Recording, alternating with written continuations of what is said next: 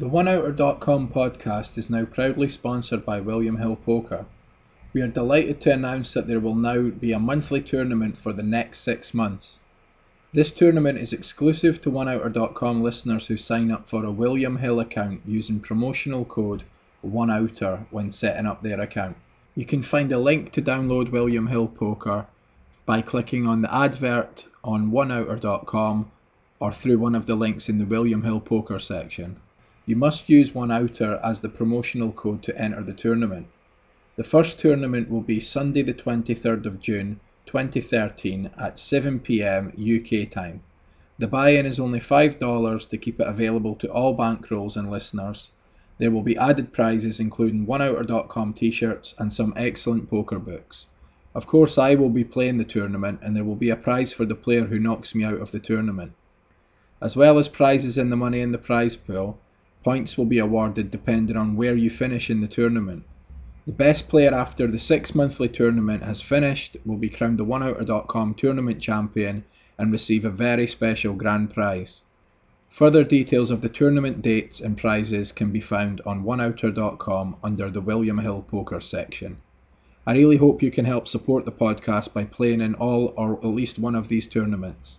I look forward to seeing some of you at the tables and hopefully taking your chips from you. So sign up for a William Hill Poker account today and use OneOuter as your promotional code, and the password for the tournaments is Ginger, Ginger.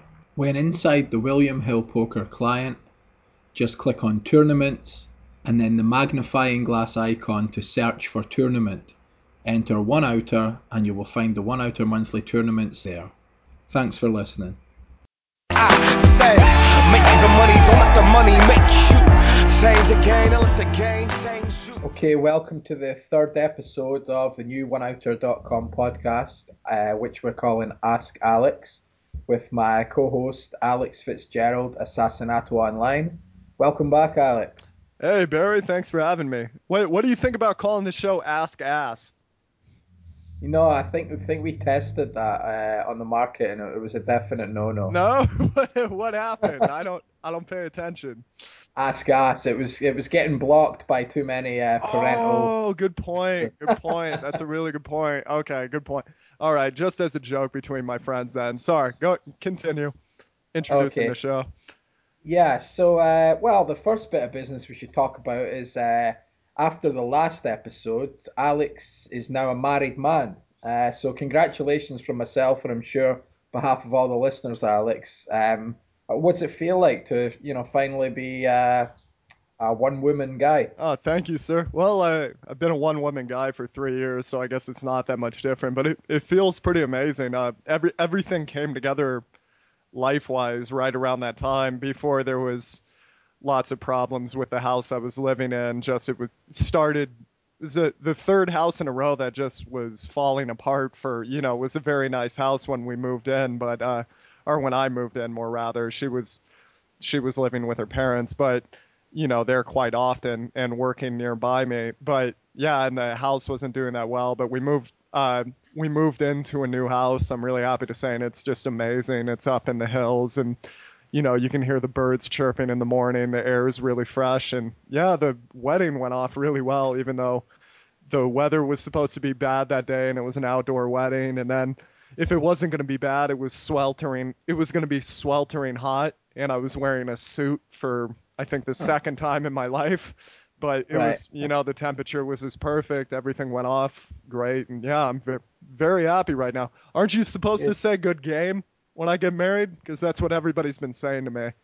Well, I said that on the Facebook comments. All right, there you go. Like, there you go. nice hand. Yeah, good game. That's it. It's like, you're finished. Yeah, that's it. It's done. It's done. Well, it's quite funny. I saw on your Facebook the other day at the weekend, you seemed to have a little bit of a heater at the weekend.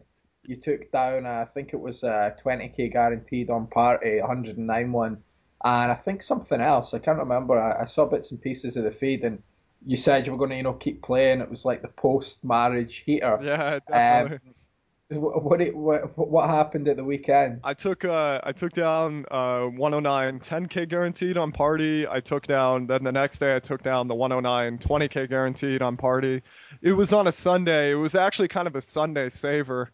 The 109 10K guaranteed on Sunday, but then I was fortunate enough to final table the 50 multi-entry. One of my favorite tournaments on Full Tilt. Just I love having multiple entries and getting deep in that tournament because many regs multi-reg it and then pay no attention to it, but just being very paranoid as I am and always reading the statistics, I tend to pick up when they're just, bet folding on certain flops and whatnot. And yeah, I almost got to merge chip lead stacks with 40 left, but I ran kings and aces, which sucks. But I got to the final table and three-handed. I had a pretty massive chip lead, but I lost ace queen, ace nine, ace 10 to king 10. But at one point I ran, I got pretty down. I ran eights through kings, and I was short, so it was nice. It was a nice score, and then yeah, shipped the two 109s, final table that 50 cubed, and then yesterday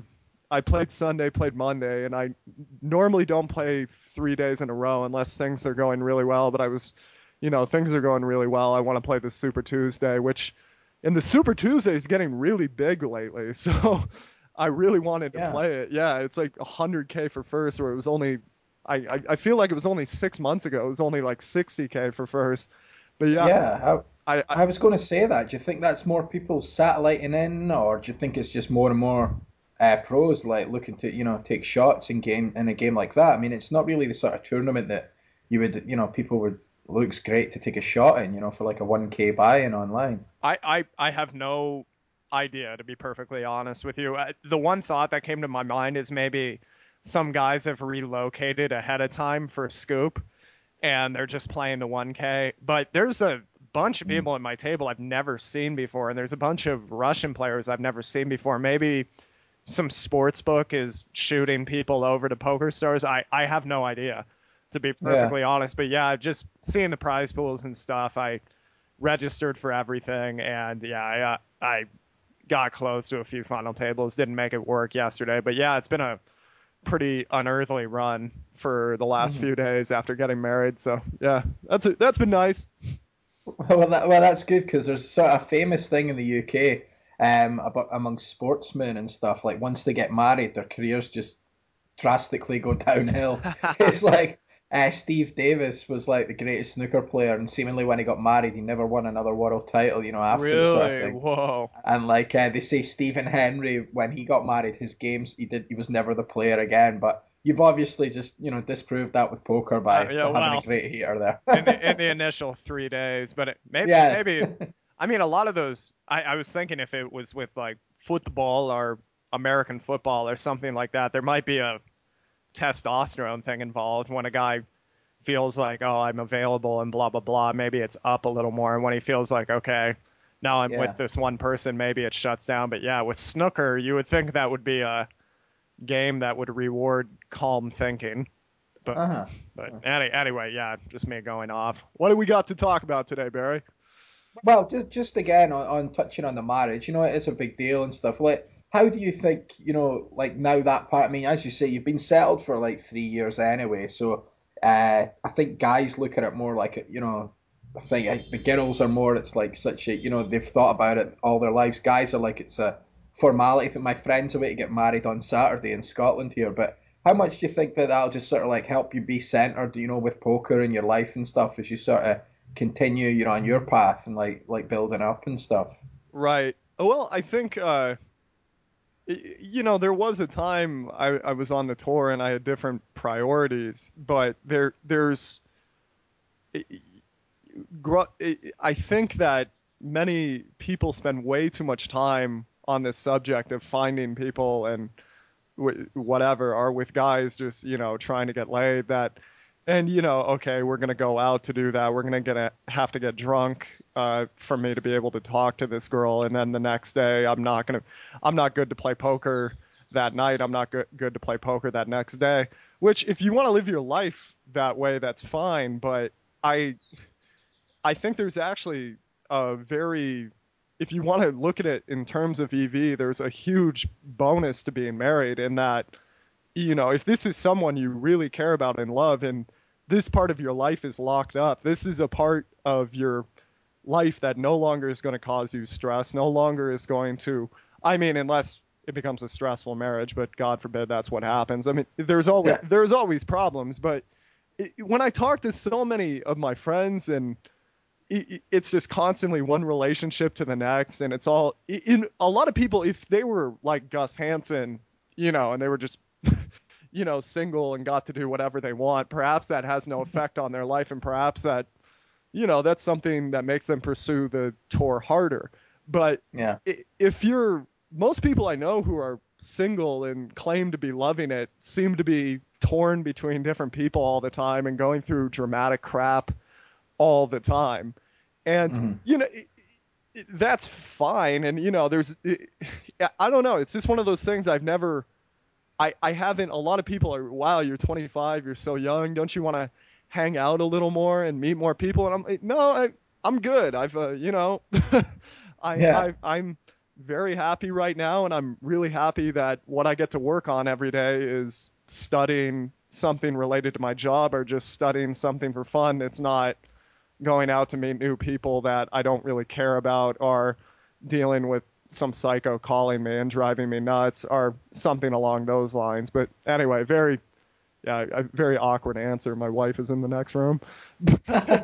It's really cool. I can actually hear the birds that you were on about, like Yeah, you can twittering hear them. away. Yeah, I Yes. love those birds. This one bird takes a crap on my wife's rear view mirrors. I mean, not rear view mirrors, side mirrors on her car all the time. But other than that, yeah, it's really nice.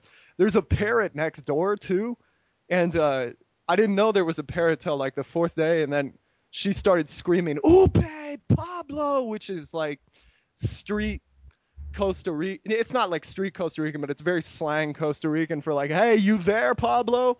When somebody's like outside your house, and I was about ready to run outside my house and go, "There's no effing Pablo who lives here anymore." But then I realized it was a parrot, and then I felt really stupid. But yeah, All right. that was 6 a.m. That's the only downside of living semi in the jungle in Costa Rica. But everything else, yeah, is amazing. The birds, the air, the sun, all that is amazing. Yeah, it sounds good. It sounds very chill.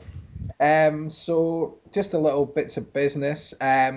If you make sure you follow at oneouter.com on Twitter, that's at ONEOUTERDOTCOM.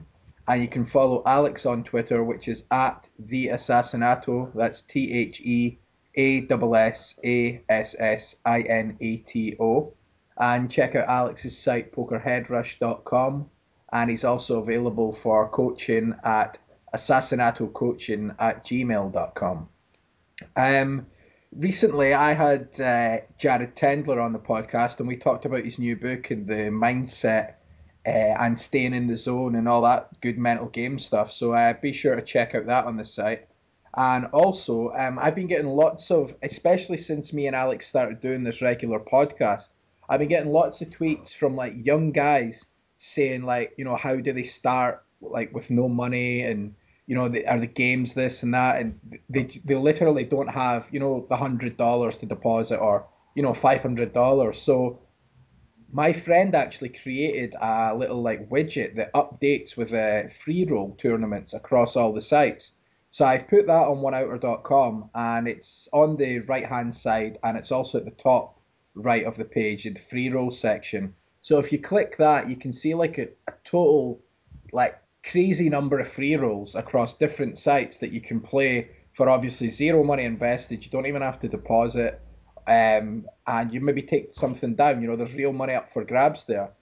So I was just thinking about that, Alex. Is there anything like way back in the day? Did you ever try free rolls? Or I know your story, you stuck $50 in and stuff, but did you ever play free rolls? It's not something like I've ever done, apart from like a few live free rolls I've been in. No, I think they're a really good way to build a bankroll if you don't really have one. My roommate, back when I was 18, he played the free roll every night back then on Full Tilt.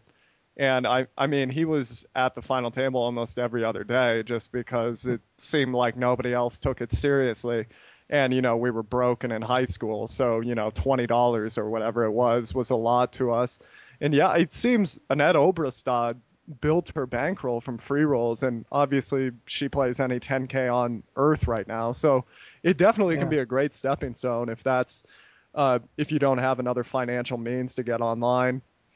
Yeah, I saw the Chris Ferguson did something like years ago on Full Tilt when it was a good site and stuff. He sort of went on there, started with zero and did the 0 to 10K challenge and stuff. So yeah, it's definitely doable if you're, as you say. I mean, I can't imagine the play is going to be anything resembling, like poker or No, tough. So no. if Yeah. you just play aces and kings, or tight, and just take the free money basically. So if a lot of young guys were tweeting me and stuff like that. So check out the free roll section on oneouter.com and register for some free rolls. And good luck. And if you win anything, tweet me and let me know how you got on. So we're going to deal with questions today, as it's Ask Alex, and it seems to be really popular. I keep getting more and more people contacting me with questions. So I'm just going to have a look here and see if we can sort of go through a natural order. Okay, this is a good one to start with. It's from Frederick J on Twitter, and he is speaking about what adjustments to make for playing online as opposed to live events. I assume tight is no longer. I assume playing tight no longer cuts it.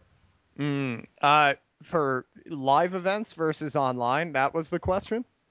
For online versus live, he's obviously a live player looking to play more online. Yeah, you do have to up the aggression a little more online, because everybody else is upping the aggression. You're not just going to get as many pots.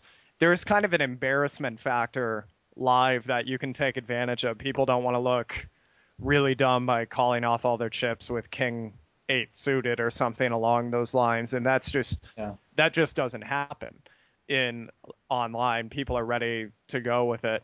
But there's certain uh, in live, you almost have to be a little more flexible because there's not as many concrete rules that the players go by. One guy comes in to play for fun, another guy plays 1-2 once in a while, another guy plays 1-2 for a living, another guy used to be a tournament player, but if this guy's in the United States, there's a lot of guys that used to be tournament players but now play live to make any money.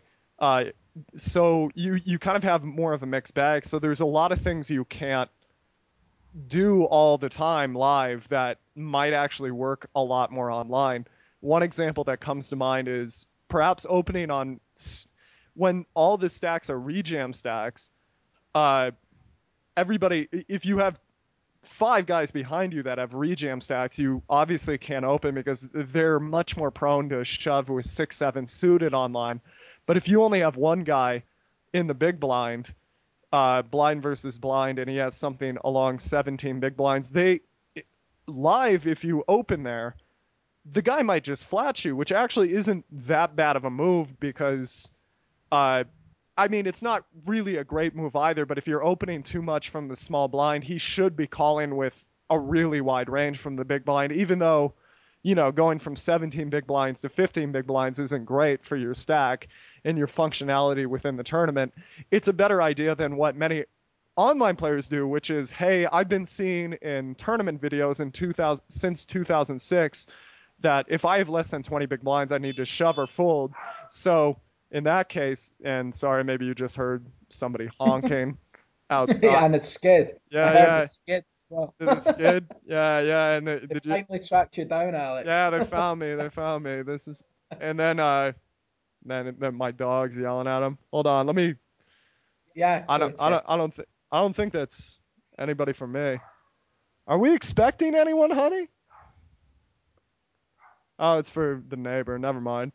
Anyway, I'm going to keep that in. It's quite cool. yeah, it was fun. The weird thing in like Costa Rica is like, oh, it is somebody from my house, but what my wife is running to handle it.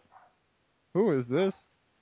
The weird thing in Costa Rica is that they don't have like official addresses. It's not like in the United States or Britain or where it's like, you go to this street, you go to this house, and it's this apartment number. It'll be like an official address here will be like, take a right turn at the place where there used to be a church 20 years ago, and stuff like that. Who was that? Somebody trying to deliver mail to somebody who used to be here. But Oh. but yeah, my dog's not having any of this, man. But like, yeah, so like if you order a taxi, they'll get like the general area, but they'll be like, they won't know for sure. So if it's like 3 a.m, you called a taxi for going to the airport, they'll just honk the horn in your neighborhood like, hey, anybody order an effing taxi? Let's get out here, and all your neighbors hate you. But anyway, going back to the topic at hand, so that's actually a really profitable spot to open from, the small blind in online tournaments, because a lot of people hold on to, I can't call here, so I need to shove or fold. So if you're risking 2.5x from the small blind, you're actually only min raising it because that half big blind was already out there. So you're making it 2x to win 4.5x, something close to that. So your bet needs to work 46% of the time, which means if your opponent is not jamming 54% of the hands, you make money race folding with Pokemon cards. But the thing is, on online tournaments, people feel like I need to jam or fold, and I cannot, and even if their range goes down to 6-4 suited and hands like that, they're going to be folding 66% of the time when you needed 46% of the time. So you have a nice profit margin there. That's not something that's as applicable in live tournaments. When I try to pull this off in live tournaments, I just get flatted by the 1-2 guy because he kind of understands it's only 2x. I don't need much of a hand to call here. Or maybe he just feels stupid. I'm not going to fold to this small raise in the big blind from the small blind. So if you got to do your research, you got to put in the hours. My only horse here, I have one kid I back for like $6 tournaments. He's one of my friends, but he's at my house a lot, and he's just dumbfounded by how much time I spend studying and working with my guys and stuff like that. And if you want to get into this game, that's gonna have to be you too. And if you study tournaments though, and you keep hearing the same thing 20 different times, sit there, and I'm not that bright of a guy. Like, I really talk to a lot of poker players that obviously have a lot more natural talent and obviously are smarter people than me, but all they want to do is play poker. If you sit down on your couch with, your laptop open, if you have a laptop, or just, what I started with at the beginning, some bum $200 computer I put together from spare parts, watch the video and sit there with a notepad and go, how can I exploit this? You're going to find a way to do it. And ask yourself what each investment of yours needs to accomplish, mathematically, and then what theoretically is actually happening. If you want some insight on this, you could contact me. We could talk about it privately, but also for free, because I know that's $150 an hour is not cheap. There's a article, damn it, I don't think it's out yet online. Follow my Twitter and my Facebook. I'll put it out. There's an article coming out called The Simple Adjustment. It's about little investments like this. And you could also Google, it's called No Limit for a reason, bluff Alex Fitzgerald, and it talks all about the mathematics of finding these simple investments in online poker that other people aren't making because it's not in vogue, but it actually makes a lot of sense. Yeah, I think that helped me when I got a couple of lessons with you as well. You really sort of hammered home to me the sort of risk reward. It is all just risk versus reward, and Yeah. the maths is quite. I mean, the maths. I do come from a maths background with my economics, but the maths is very simple. If you've got a calculator there, even it's literally one or two calculations, and it's divide and Right. multiplication. If you can divide and multiply, you can fiddle around with it yourself, and then it starts to become a little bit more intuitive. Mm. So yeah, we hope that answers his question. I would maybe just add that maybe if he's been used to playing live, like exclusively, going to online, you do tend to sort of get, called a lot. Like if you're shoving 10 big blinds live, Yeah. That's a really if you good shove point. 10 big blinds live, like the amount of folds you get is like ridiculous sometimes. If you do that online, especially in low stakes tournaments, you're getting called really, That's most of the you time. know what? Thank you. That's why you're such a great host, Barry. You're bringing up things that just kind of go over my head because sometimes I'm so up in the stuff I have to work on all day with regulars. But that's a big thing I noticed when I got online because when I was 15, I started playing home games, just around, and then when I was 18, I got online. The amazing thing was live. When a guy's been playing one tournament for 4 hours that night, or he's been playing cash for 5 hours, if you shove the river, he's going to think about it. Even if it's just a tournament, even if it's a $20 tournament, if he's spent 4 hours, he's not going to just dust it off. Now, this same guy has 10 other tournaments up, and he can fire up another 20 that night in the next 45 minutes if he so chooses. That, and he's playing with Monopoly money because it's a tournament. He's never going to fold the river. I have a thing with my students, even going up to high stakes, just never bluff a river, or go to river, sort out on your hold'em manager history, change, the type of hand you have, like ace high to like ace high or king high, or like a nothing hand.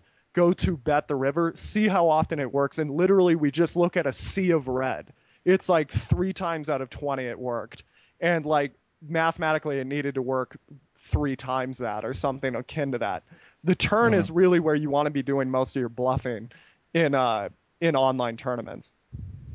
Yeah, it seems that people just, it's almost that spike calling mentality, isn't it? Like, I want to see it, even if they've got very little, they just want to see your cards. It's Yeah, like, they're playing with Monopoly money and they want to see your hand. I mean, and yeah. it's no, even I deal with this in 1Ks.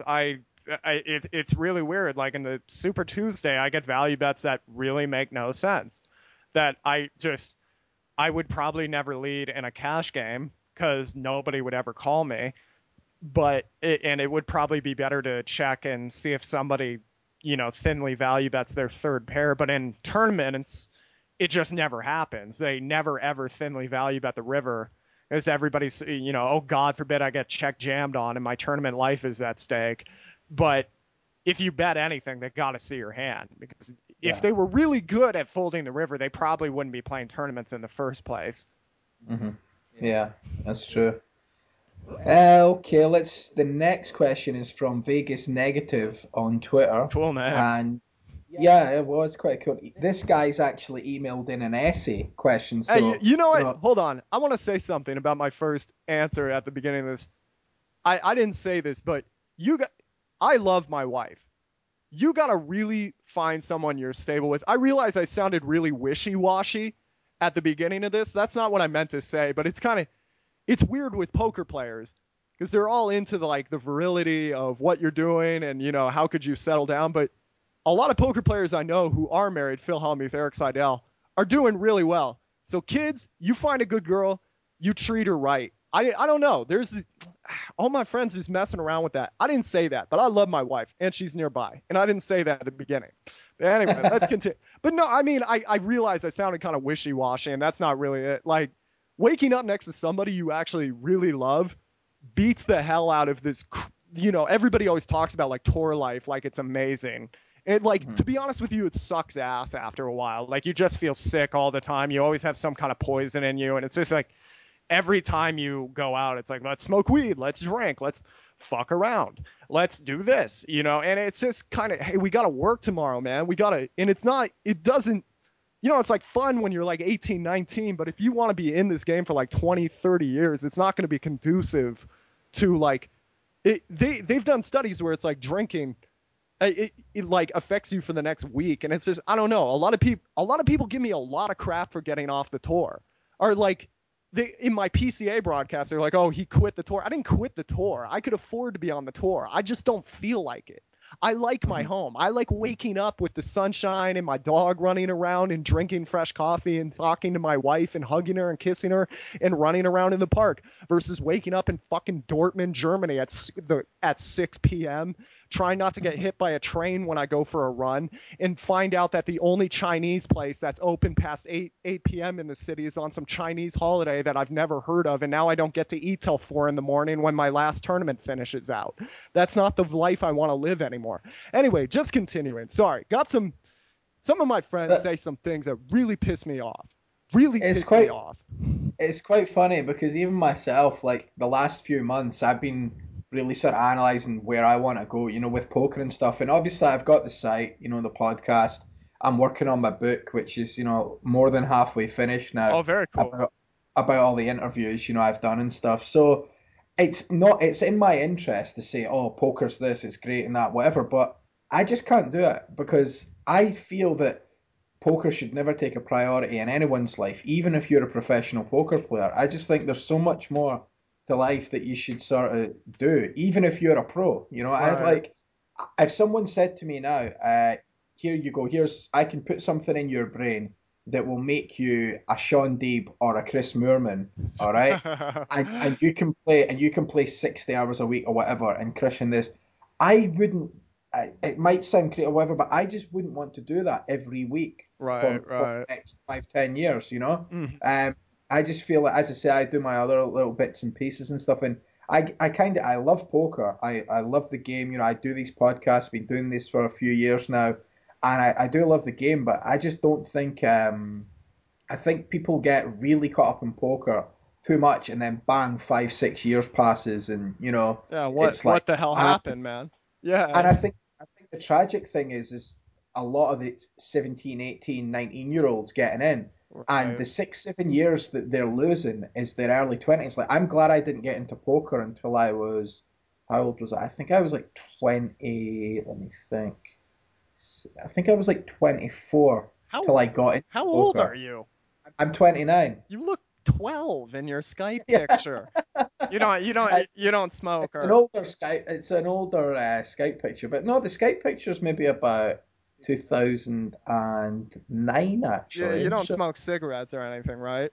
I know I don't smoke cigarettes. Obviously. That I used to binge drink. That was it. But good for you. Wait, hold on. A Scotsman who binge drinks? Tell me more. But anyway, sorry, had to put it out there. Yeah, there was when I was 18 to 19 and I was like, you start in poker and you're hungry. It is fun playing like 80 hours a week. My life literally from like 18 to 19, I moved to downtown Seattle. I lived in the suburbs in relative poverty most of my life. My family had some money when I was younger, but then, things didn't go that well and we were on, social security and food stamps and all that fun stuff. Couldn't afford my graduation gown at high school. That was cool. But, and then I moved to the city and I had a little money and I was like, this is awesome. I get to go eat out anywhere I go, I get to, and, yeah, I moved to Seattle where I moved to this one district in Seattle that was, you literally one time I counted walking down the street because I heard you could walk down New York in the 30s and you could hear 20 different languages. But one time I walked down this one block in Seattle and I heard 9 different ones and I was like, man, that's crazy. And there was like independent movie theaters that played weird anime and weird foreign films, and there was all these. Since it was near the university, there was all these weird. And University of Washington's a really international university. There's a lot of there was a lot of weird food and really cheap there, and I mean I just loved it. And I played 80 hours a week, and my life was literally like wake up, jog a little too much because that was my other addiction, play poker for 12 hours, go to sleep, wake up, and I loved it. But then like a year later I realized I went to go get a coffee or something. Actually, I think I went to get a hot chocolate. I wasn't grown up enough yet for coffee at that point. But and like so, the woman behind the counter was just like a 45-year-old lady and she said something nice to me and some words came up to my mind, but I couldn't say them. It was weird. Like I didn't know how to talk to anyone. And I thought this was so weird, right? And then I said, okay, I need to get out more. So I signed up for some college classes just for fun in Seattle Central Community College. And I went there and I always was like the class clown, like really annoying kid in high school. And I found I found that I couldn't like talk. I just like couldn't talk. It was weird because you don't realize it, but you spend all day every day not talking. You're gonna like lose the ability to do that. And yeah, it was really a creepy time. And I didn't really, and I was hungry at that time and I didn't care where I was and every day was so exciting and every final table was so insane, but I didn't know how to live and I remember going home that day and like looking around I was like I had all these expensive things. And like I'd moved from living in my buddy's garage where SWAT literally like hit our block like 3 times in a month. And there was just, and before that, the place I lived, somebody got gunned down in the street right outside. Move from that to like this really, really nice place in downtown Seattle with like a rooftop barbecue and stuff overlooking the city and all that. And I was like looking around at like my leather couches and like my thousands of DVDs that I had and all my video game systems and my big screen TV and like my liquor cabinet with all these things. I was like, I haven't used any of this. In a year, I haven't used any of this. I just got it because I've seen it in movies my whole life. And I've been told my whole life if I make a lot of money, I'll be like really happy. And the other thing was you lose the privilege of telling people that you're unhappy with your life. Because in America, if you have money, you should be happy, because we all grew up with the idea that we were supposed to be rock stars and make a lot of money and you're special and everybody gets a trophy. And yet when you move into the workplace, you find out, oh, wow, there's too many damn people in this country. And that's why there's so many people in this country competing for the same jobs that they can just pick and choose and lower your salary whenever they please and fire you right before your pension kicks in. And so everybody's angry at you for making money. You don't know how to talk to anyone. And yeah, it really sucked. And that was why I like sold all my stuff in Seattle and like ran to South Korea, because I was just like, I need to get out of my head. And to be honest with you, the big reason I went to South Korea is I was like, well, now no one's going to expect me to talk, like nobody. And then it was really weird getting back into doing lessons because I had to talk a lot. Now you can tell I talk too much, and my wife will tell you I talk way, way too much. But like I couldn't, in South Korea, it was like, the people are kind of intense when they're sober. They don't talk as much. But, and then I had to learn a new language, but it was like a really weird process. And I really love, I sat in front of my computer the last 3 days playing poker, and I haven't, but it's a beautiful day outside. There's a place that literally looks like a section of Central Park, like maybe 10 blocks away from my house. It's like 10 minutes if I run there, and I can take my dog there anytime, and it costs like $1 to get in. And there's never anybody there because it's kind of in a weird place in Costa Rica. I haven't gone there once in the last like 2 weeks. And there's a part of me that's just like, this is ridiculous. You know what I mean? And I love sitting in my office and playing MTTs. I still love MTTs. By all means, I should have moved to cash. I've played 5-10 regularly before, but MTTs just kind of light my fire a little more. But there's, a lot of these guys, like I don't get it, man. Like I spent my early 20s, at some point I was like, this is ridiculous. I need to get out and like meet people. So I just started blowing my money going to like every country I could and like trying to talk to people. And since there was a language barrier, when I was awkward, everybody expected it. So it kind of cushioned me and helped me talk to people. But a lot of guys I know are my age and they've done nothing, like just nothing. They've been to 30 different countries and seen nothing. The hotel room, the card room, and nothing.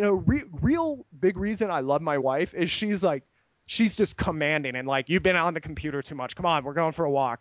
You're going to go for a run. Get the dog.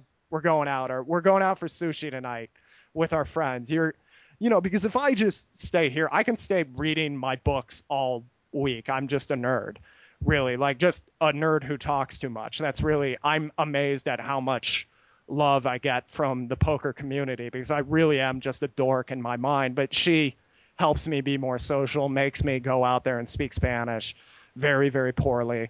And yeah, I think it's really good to have that balance in life. And you have I hope you still have your girlfriend, because I'm bringing it up. How long? How long? No, she left me yesterday. Dude, the last 2 times I've done that, my buddy was like getting married like a year ago, and I was like, hey man, how's that marriage? How's your girl, lucky guy? And he was like, yeah, she cheated on me 3 months ago. Everybody found out. It was all over Twitter. I'm like, that's good. How's the Mets? Like I didn't, like how do you rebound from that? But yeah, how long you been with your girl? 5 years. 5 years. And you like, obviously a lot of guys want to go out there, be on the tour, be, young and whatever. But a lot of times, like you go out to a poker tournament it's just, it's a big sausage fest. Everybody's angry at everybody. Everybody wants to make a lot of money. Even the guy who comes second place in that tournament hates his life. You know what I mean? And it's a big festival of unhappiness. And It's, they never go out into it's the country. Sorry, go ahead. I'm cutting you off. so sorry, Alex. No, I was just saying it's. I think we spoke about it. It's like when I went to Vegas last year for the World Series, and it was like such an anticlimax in terms of. Yeah. I thought, wow, that would be great. Like, we'll go there, play this and that. And I looked around at people, and I didn't see many people smiling and enjoying themselves. And I'm talking about people that are putting up 5, 10,000 a time, for tournament buy-ins. I was just playing, the daily Right, $300, right. And you're whatever. happy. You're happy, And I right? was happy, and everyone's having, and you look, and you sort of go, like, is this what you're aiming for? Is this the aspiration? And Yeah. I think a lot of people need to really be like, it's not all ESPN lights and money on the table. It's like the reality, as you say, is going to these places, and you have just the key is just, I think you can all cut it down to one word for balance. No matter how much poker you're playing or whatever, you need to have other interests because this game will just consume you, and you Yeah. can be in your head so much, and you become antisocial. You can put weight on, all that. And don't get me wrong, I love poker. I think everybody should at least play poker once in their life to see if it's for them and enjoy it. But I think it takes a real, type of person that can do this for a living, but at the same time maintain a healthy life that they'll look back on and think, yeah, I don't have any regrets, there. But I think a lot of them can just find themselves grinding for grinding's sake. 10 years go by and they're like, you know, what's happening now, sort of thing. Yeah, It's like just what like, what what the hell happened? Another thing that remember what I think I don't know if Jack Welch said this to you, but the first thing he said when he got to the WSOP, he was like he was really disappointed too because he was really hoping for lots of characters and stuff, and he's a hopeless romantic with this poker stuff. But mhm. he goes in, he looks around. Oh no, he was with me, but he goes in, looks around, looks at me, looks around, looks at me, and he goes, "What is wrong with these people? I dress better in my living room than these Yeah, people." And I'm like, I don't know, man. But yeah, I mean, it's weird because there's guys who love to play chess and they go to a job every day, work for 10 hours at something they hate, and then come home and they get to play chess for 2 hours versus somebody for no money. And they're like, man, that was my peace and relaxation today. You yeah. know what I mean? And a lot of people love to play golf, but they don't make a dollar at it, or tennis or something. And you don't get to go outside with poker. But, that I got my Well, sorry, go ahead. I think there, I think there's a lot of people playing poker, and maybe even for a living, that don't really love poker. They're just playing it Yeah. for money's sake and Yep. for job's sake. And this is I mean, it's a shit job, really. I mean, Yep. people say it's a great job and whatever, and obviously it's not digging holes in the ground, and it's not, there are massively, tougher jobs and stuff. But in terms of the emotional strain and swings that you go through, Right. your health, it's antisocial. You're tied. If you're playing MTTs that aren't, like 180s or whatever, you could be at your computer for, 8, 10 hours a day, can't get away from it, sort of thing. Right. And and obviously you can work for a whole month and not get paid like any aspect of poker. Mm. So it's a tough job, and I think if you don't really 100% love it, then you shouldn't do it for a job. Like anything, you should only Right. do something you really love. And I think there are more and more people these days attracted by the money and what they think's easy money, and it's not. It's far from it. But they're finding themselves playing for a living, and that's why they go around with these sort of, pissed off faces constantly and whatever. And you think, what's he got to be? He's traveling this and that. But I just think that they're probably just unfulfilled, if you know what I mean. Yeah, like And why it's why like, hasn't it happened for me? Why hasn't yeah, and it's I mean going back, this is my favorite subject. We'll get to questions. We can the great thing about recording this show is it costs nothing. So we'll do a lot of this. And people love this stuff. I've gotten a lot of emails about this. But yeah, damn it, I had a thought and I just kept going on. A lot of people, there is a lot of safety in going to college. If your parents can afford to send you to college and you can get an education, that's not that isn't something you should just guffaw at. Like so many kids write in me and it's like I'm in college, I'm not that happy, and it's like, man, you're in your 20s with other people, and college to me, I never went to college, but it doesn't seem that hard compared to what I do every day. I was hearing a friend of mine talking about, and then no, I not a friend of mine. Adam Carolla was talking with his Dr. Drew, and he was talking about how Dr. Drew's kids get out for summer in like May, and they go back to school in like October, and it's just what, you know what I mean? And that's a $60K a year college. It's like, Yeah. really? I would love to just take off half the year. And another thing that Dr. Drew was mentioning that I thought was nuts, he was going to speak that day. And obviously, this is a guy who's been very successful in working in the field of medicine. Maybe people don't like how he's publicized his methods, but he's done pretty well. And they were telling him at a medical school, like, we're going to record it, and everybody's, they watch it when they can, and maybe like 80 people will show up. And I was, I was thinking, like, that's preposterous. You know what I mean? And a lot of, it's really easy to do a lot of stuff. I don't know. It just seems to me like we just keep lowering the bar for a lot of things like education orientated. And then people come into poker and they expect it to be easier. And it's like, this is the hardest way I know to make 20K a year. You know what I mean? I made 25K a year doing absolutely nothing as a security guard. I sat around all day and read books and got paid to do it.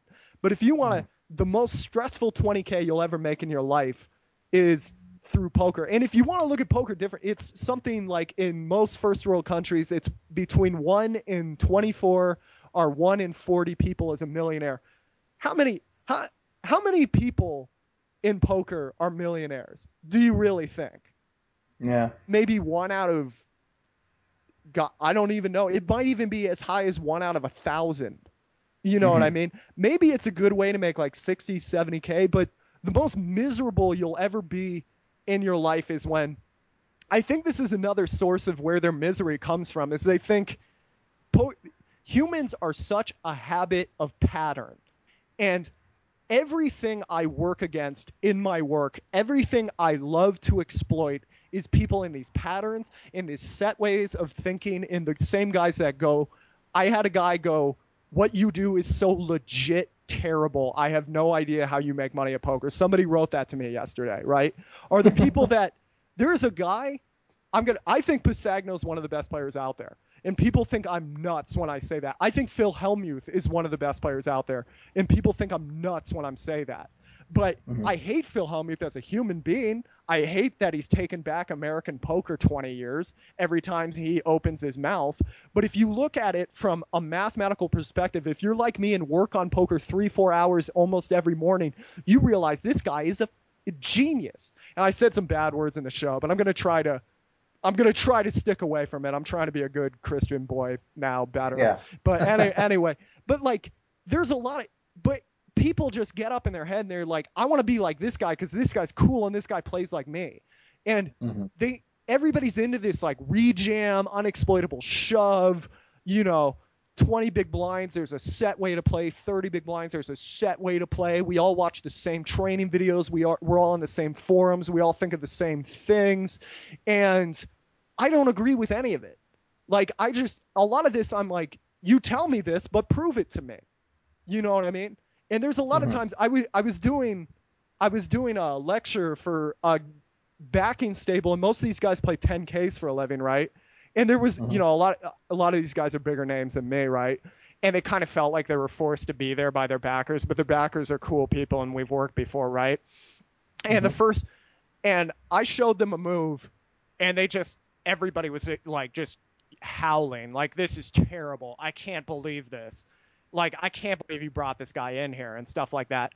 And I was like, why is it terrible? And he was like, it's unprofitable. I was like, 5K right now if you can prove it.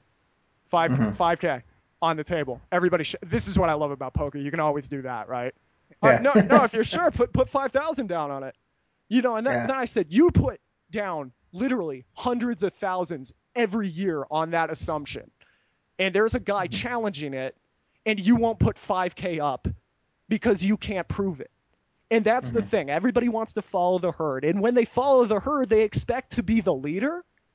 That makes no sense. They expect everybody expects to be Benny Spindler. I 7-bet King Jack. What the hell? Like I should have won a tournament by now. It's not that easy. Like poker is really hard. That's what I love about it. I suck half the time I play. I get my ass handed to me so many different days. That's what you have to learn to love. And if you're making money at this game, you're like, I think only 2% of people actually make money at poker. Didn't they do something like that? Like some site released like 98% of people. No, it's like 96% of people lose money on their site. 2% break even. 2% make money. And then it's like 1/20th of that 2% make a lot of money.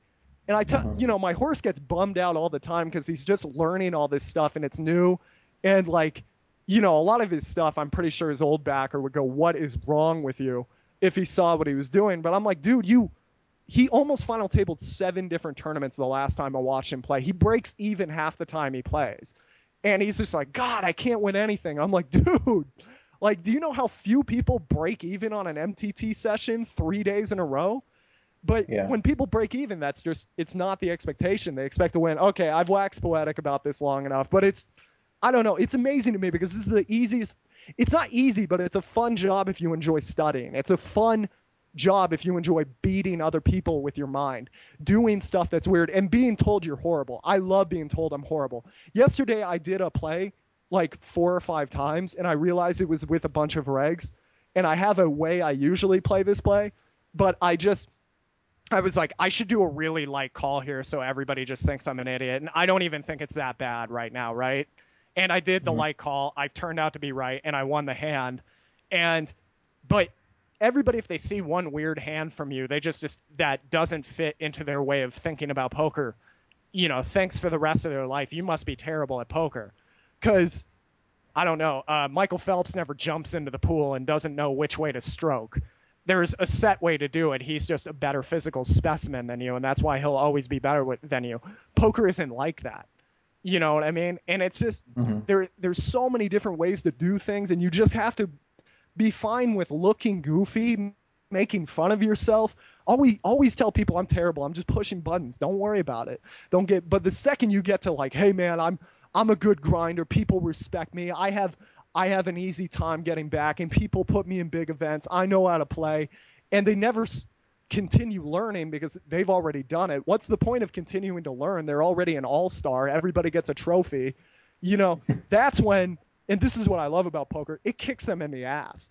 There's no, my dad's the boss, this guy liked me, I'm a better looking person, so this boss put me up. No, poker kicks your ass out the door. And all these kids get so upset when some guy they think is really bad wins a tournament. Talk to those people in 4 years and count how many people on one hand kept the money. And if they did keep the money, pat them on the back because that's one of the smartest people you'll ever meet in your life. These people don't buy houses. They don't do anything. They just play every WPT they can and they go broke. It's weird. It's a joke. I don't know. And I drank too much coffee today. My bad, Barry. My bad. But no, it's crazy. It's fascinating. It's just the reality, isn't it? It is the reality. It is the reality. You going to do more questions, or are we going to wrap this up in an hour? Questions. We'll do a couple more from the same guy.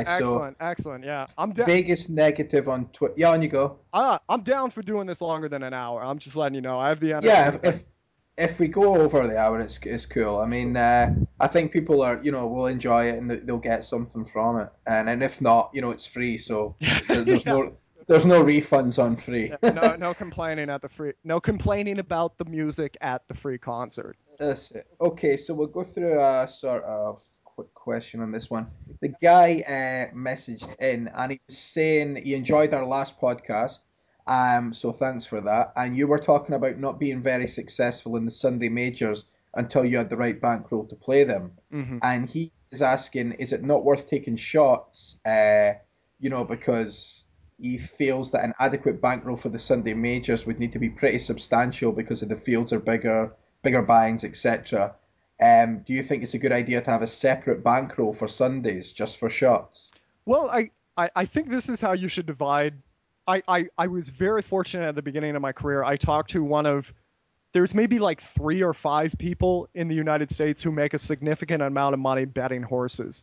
And these are guys that know about, this lay of the track affects this kind of hoof this much, and this guy's using steroids and he tends to use steroids on a Tuesday and blah blah blah. And this guy does really good, but he told me he's like 80% of my bets. I mean, this guy lives in this guy lives in the Hamptons essentially. And but he's like 80% of my bets are so small you would laugh. You know what I mean? And another 15%, are pretty big. Like they're bigger shots. And then there's like 5% I just swing for the fences. That's my enjoyment. And that keeps me going for the 80% bread and butter. Now, if you're playing MTTs for a living, your bread and butter is going to have to be take the lowest stakes you think you can play and play one step lower. And that'll probably be your lowest limit. And if you can take joy out of playing a little lower than you would normally play, you're probably going to make a lot of money. But you should, at the end of every month, take 5% would be the maximum and say, this is my enjoyment. This is my, this is for me. This is my swing for the fences budget. This is when I was like 19 and playing like $20, $50 tournaments for a living, I got to do a bunch of APPT events because at the end of the month I would just take 5% of what I made that month and I'd put it on satellites. Now take your shot very seriously. So like if you get like $100 profit, play a bunch of $10 sats, and then if you get in there, the money, expect to lose this money anyway, but go into the event saying like, feeling like a friend bought you into this tournament. This money is already gone. But if you go in and you don't know where the end is, and if you say like, okay, this is the third week in a row I've taken this shot and I don't feel good about it, my horse, I let my like $6 horse, I'm like, play the Sunday Million. You should play this. He's good enough to play the Sunday Million. That's the only major he can play every week, right? And, I told him I let him play the Sunday Million every time when he started. And instead of making it like something he's always thinking about and resenting that he doesn't get to play, he finds out really quickly, like, holy crap, this throws my makeup all over the place. And he's like, I don't want to play this unless I'm feeling really good. And I was like, that is a really professional impulse. That's good. When you're doing really well, maybe you can take that money out ahead of early in the month. And maybe once you get a little more comfortable, I make X amount of money. I've been making X amount of money. It's been kind of stable. Maybe I'll take a shot because this week is going really well. But until then, if you just kind of cap it at 5% of what you make, or if you can resupply money in your bankroll really quickly, you can make it like 10% or something. Mm-hmm. I know some people even go high as like 20%. If you have like a really high paying job, but you'd like to get out of it and play poker for a living, or like you have a decent paying job, but if you could stay home with the kids and play poker, you'd really enjoy it. But you could, like you have a bankroll of like 4,000 and you could refill it within like a couple months if you were to bust all of it. Then maybe like 10-20% of your profit each month you could put into like swinging for the fences. But once you get a big bankroll, you need to protect a big bankroll way more than a small one, which a lot of people find counterintuitive. This is something Mike Carroll wrote about I thought was really interesting. And I read this article after I blew the biggest bankroll I ever had in my life, like literally hundreds and hundreds of thousands down to zero. And he said, you think when you get a big bankroll, you can shot take and everything's going to be okay, because even if you lose half of it, it's still a huge bankroll, but it could take you years to get back to where you were. Whereas with a small bankroll, if you could resupply it within a month or two, it's not that big of a time investment. Mm-hmm. Yeah, it's true. It's what people think about. If they try and protect, maybe play a little too overcautious with a small account, when they could maybe take shots. And as you say, as long as you can replenish it, anything below like $1,000 or whatever you should maybe be taking a little bit more on the aggressive side. But once you hit that sort of, a few thousand, then it's really, if you can't just basically deposit it, the next month, then you need to like look at protecting it, even from a personal point of view. So yeah, we'll deal with another question. Where are we here?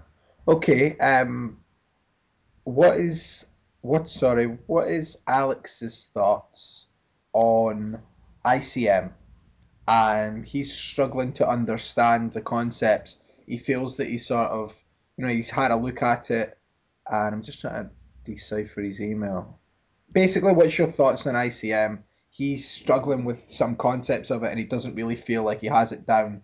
And how important do you think it is? Well, the first thing to realize about ICM is think of all the guys who talk about it constantly within forums and all that. Now try to remember their scores. Most of them usually don't have that many. That's not a knock on many of them. It's just, and I find a lot of guys that harp on ICM a lot don't seem to understand it much themselves. Because I was at the same point this guy was at a couple years ago, and I said, I don't know anything about ICM, and I got all back when I did used to talk to a lot of people that perhaps maybe I weren't the best people to consult me in my poker playing. I go, oh, that was an ICM disaster. How could you think of doing that? And I just, I said, I need to learn about this. And I started asking people a bunch of questions, and I got different answers across the board, and not as many conclusive responses as I would hope for. But then I found a few guys that really knew what they were talking about. And I realized they were way smarter than me. So I took these really basic lessons out of it, and I just won this WSOP package, and a few of my friends were watching me, and they were like, you manipulate stacks in these tournaments like really well. And I'm like, to be honest with you, I feel like an infant with, multi-table sats and stuff like that. But here's the big things you should get out of ICM. First thing is, your stack has some worth in a tournament, and you can find this out with ICM calculators. You enter in what the payouts are, stuff like that. And there will be sometimes, I hate stalling, but I stalled on the bubble of the WCOOP main event because I had 13 big blinds, which was worth I think it was like $3,800 or something. And a min cash was $12,000. So not playing as many hands as other people and banking on a few people that are shorter stacked than you going broke could result in a $9,000 plus if you play it right. And I was always the guy that never cared about the bubble and always busted on the bubble and said, who cares? And once I started paying attention to this and just saying, and the big lesson you should come out of this is if you're going to raise, don't raise call with a hand that could be cracked really easily. Like if you have like ace queen and 17 big blinds and you're on this bubble, maybe you should just shove. Because if somebody rejams 6-4 suited, you're not going, yes! You're in a 60-40 to lose 9K that you could have wrapped up if you maybe stayed in the game another 10 hands. So I just started shoving more on the bubble, and suddenly all these like negative 4K, 3K MTT sessions turned into negative 2K and 1K days because just all these min caches stacked up on top of each other. Now, you're losing a little bit of chip EV when you just, instead of raise calling there and letting weaker aces to jam into you, but you're making more money because your stack is worth a certain amount and you're going to get paid a different amount. Now, consequently, let's change the situation, and you're not short stack on the bubble, you're a big stack at the final table. And there's another big stack, and there's a bunch of little stacks. And first place is a pretty big amount, second place is a pretty big amount, and there's a pretty big drop-off between first and fifth. Now, most of the time, if you and this guy don't get into a pissing for distance contest, you're guaranteed about at least third and probably second. So that money is more or less locked up. When you two get all in with like queens to ace king, it's the equivalent of you like walking around and just paying everybody at the table like, hey, here's $100, here's $100, here's $100. Now let's flip. You and the big stat have just spewed money to everybody at the table. Everybody, before anything happens. Now, what this means is you shoving in on the guy is more effective. This is how Little Hold'em made a ton of money in 2008, 2009, because he didn't care about ICM. He didn't know anything about ICM, and he just kept jamming on everybody with the big stack.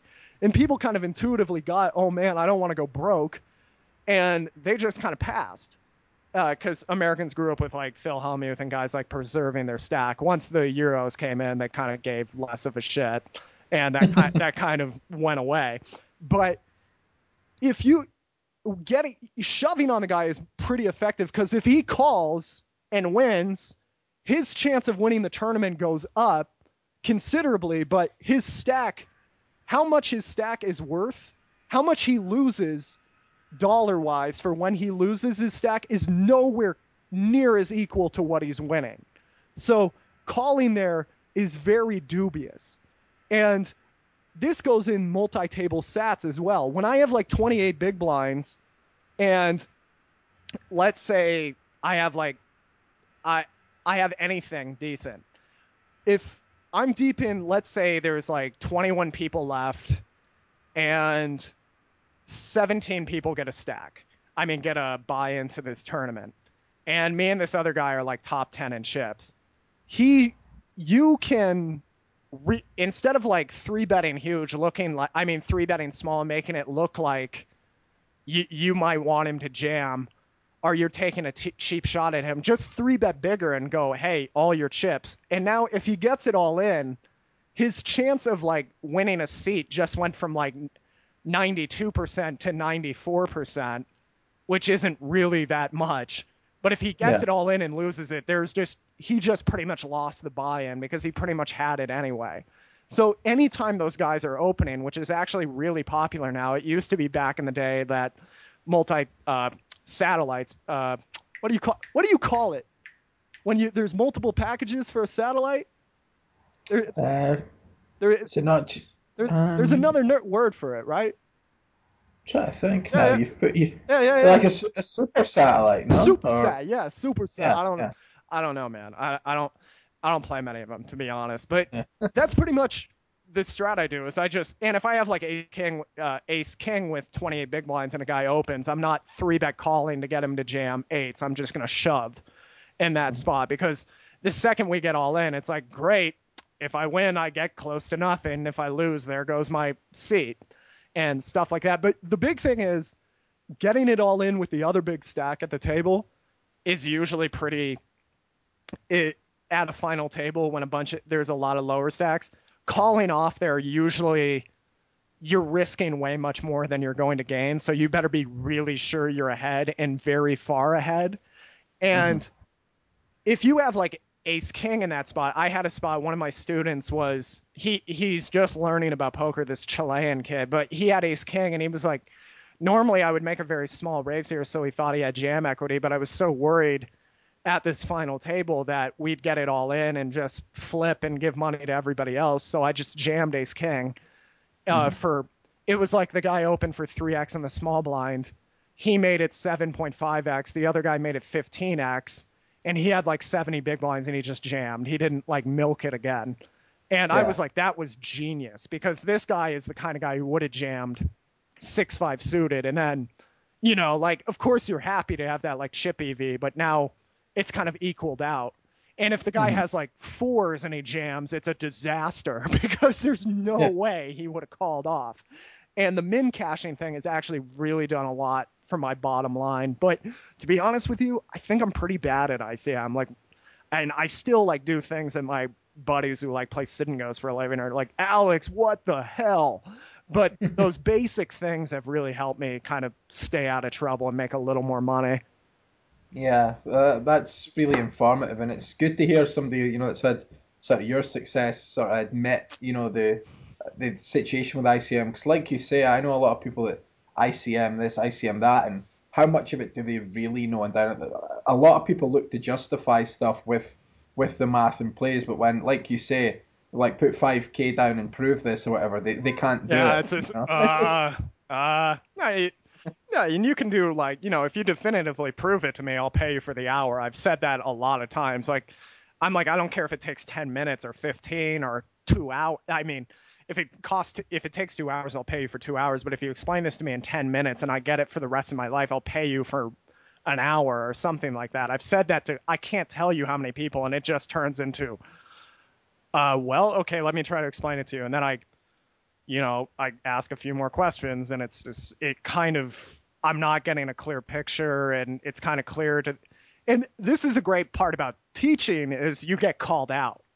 And when you get called out and you don't know, you really, you need to find out pretty quickly. I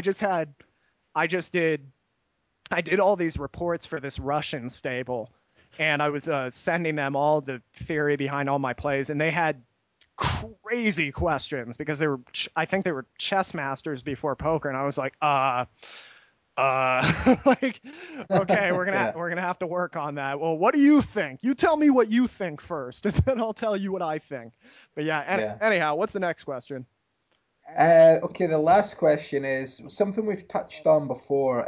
Maybe not in the Ask Alex ones, maybe a previous podcast, but I think it's worth raising again. It's from Vegas Negative on Twitter again, and it's the differences between playing with 40 bigs and a 20 to 30 big blind stack. He feels really comfortable when he's got 40, but he feels that he's maybe a bit too exploitable when he's playing with 20 to 30 big blinds. He's more sort of jamming or re-jamming, and he just feels a bit exploitable. So basically the differences between 40 big blinds and over and say like 20 to 25 big blinds.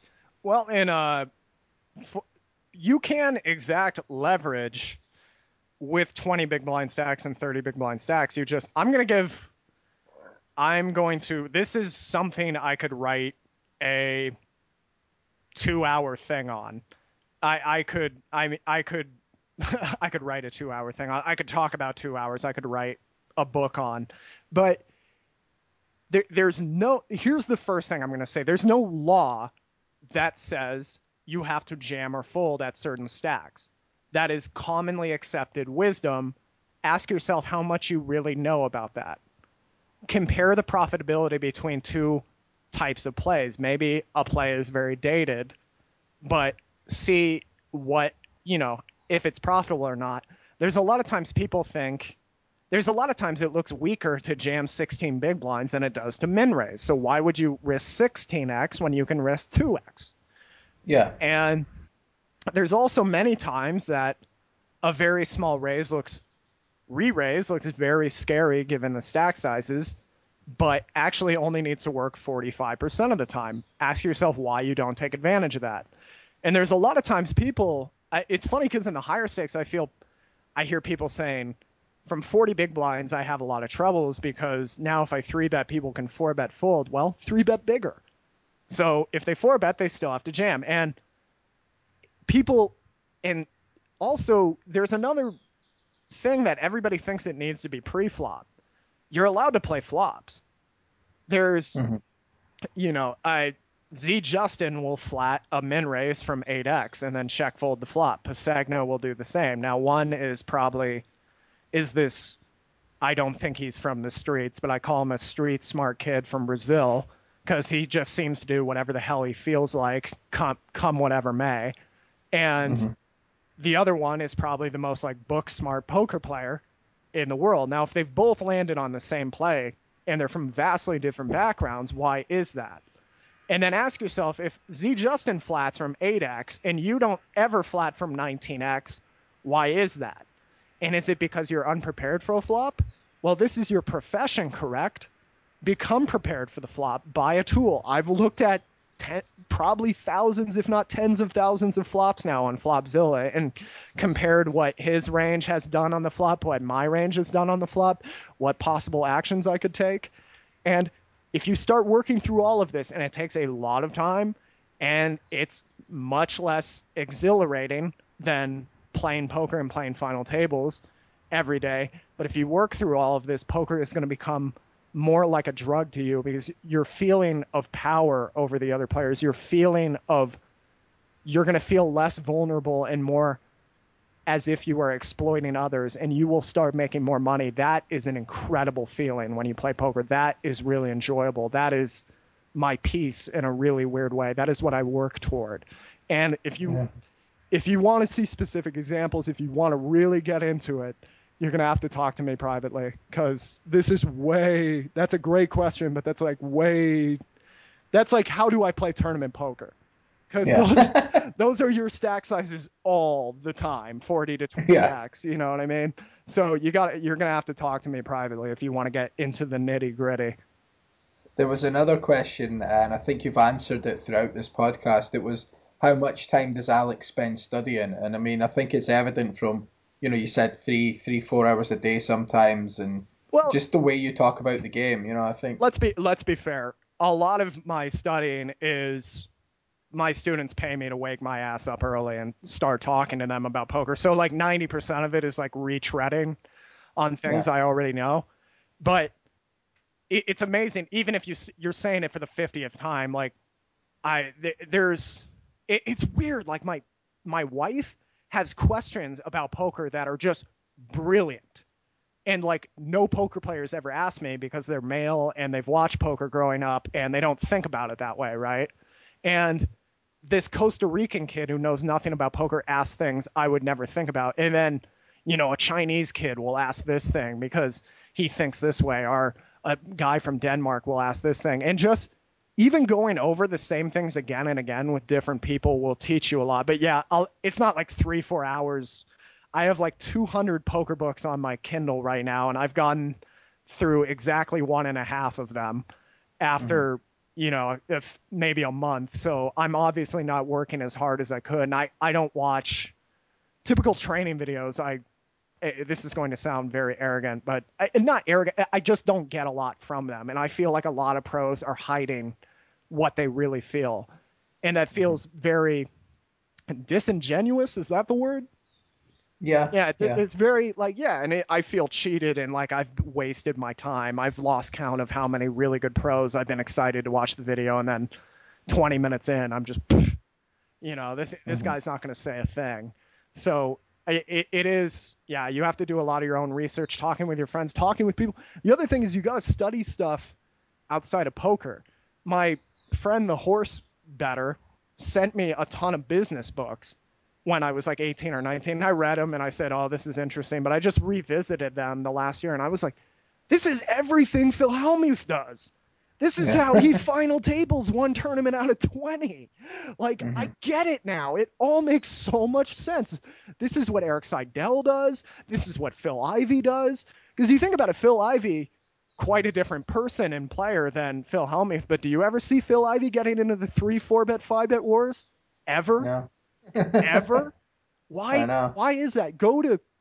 If you got Pocket Fives training, I know you plug another site, but I got to plug my own as well. But both are great. I came up on PXF. I contribute to Pocket Fives training now.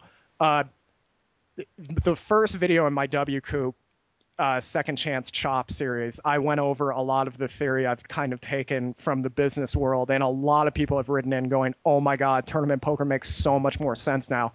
And I got to let you know, that's just me wording it. And I'm a much better writer than I am a talker, and it's kind of wayward the way it comes out. If you actually get into the books, Your Money in Your Brain is a fantastic one. How We Decide is a great one. Oh God, there's another one. Fooled by Randomness is that's good. Fantastic. And there's a few more about specifically how people invest and how it affects them. About running a business, I give kind of the very basic model at the beginning, and just from that you can probably go find related books that will word it much more effectively. Malcolm Gladwell wrote a essay comparing Enron to Procter and Gamble, and that might have illuminated tournament poker more to me than any poker book ever has. And what was the other? I said that to you before about like a trading book I read. It was right. Reminiscence of a Stock Operator. It's all about trading in the stock market, but it's all about stop losses, money management, risk reward, small bets, this and that, and it can be applied to everything, and likewise poker strategy can be applied to business and trading as well. Yeah, and it's funny because poker's been around, like it's been a profession for people, for 6, 7, no, 10 years, and yet trading and business has been around since the beginning of time, and yet how many poker players look to the business world to get insight into poker? You know, it's really nice. I always hear, like, how many times have you heard a guy on ESPN, I'm a psychologist. I bring that to the table, and every time the second question is, who the hell is this guy? You know, you never go like, oh yeah, I know him. No, there's not many people that come from the psychology world that seem to do that well. And even, and the other question I always have is for, what's his name, Joe Navarro, the guy who can read people's souls just by their face twitches. And, you know, a lot of these guys, it's just, you know, like, well, why don't you use it? If it's so damn profitable, why do I have to pay you to learn about it? You know what I mean? And maybe it's because that stuff isn't as applicable if you don't have the business sense behind it. And there was, what was it, Technical Knockout article I wrote for Pocket Fives was about, it's kind of like just at the beginning of when it's kind of the beginning thought process I had when I started getting into this. And the other one was called Optimal Isn't Being Solely Profitable for Bluff Magazine. And, yeah, you can Google those and it'll kind of give you the framework. And since I only get a page or two, I kind of just give the framework, the beginning, and then you can go further on your own, or you can come see me. Well, that's lots of information for people to, you know, go out and, as you say, research on their own, which is always the best way, the only way it really, really sinks in, when you do your own research. So yeah, don't forget to check out Alex if you want private coaching, assassinatocoaching@gmail.com, and check out pokerxfactor.com, which is the poker training video site I plug, and use 1outer70 to get $70 off. And we'll see you back for the next episode. Take care, everyone. Keep grinding.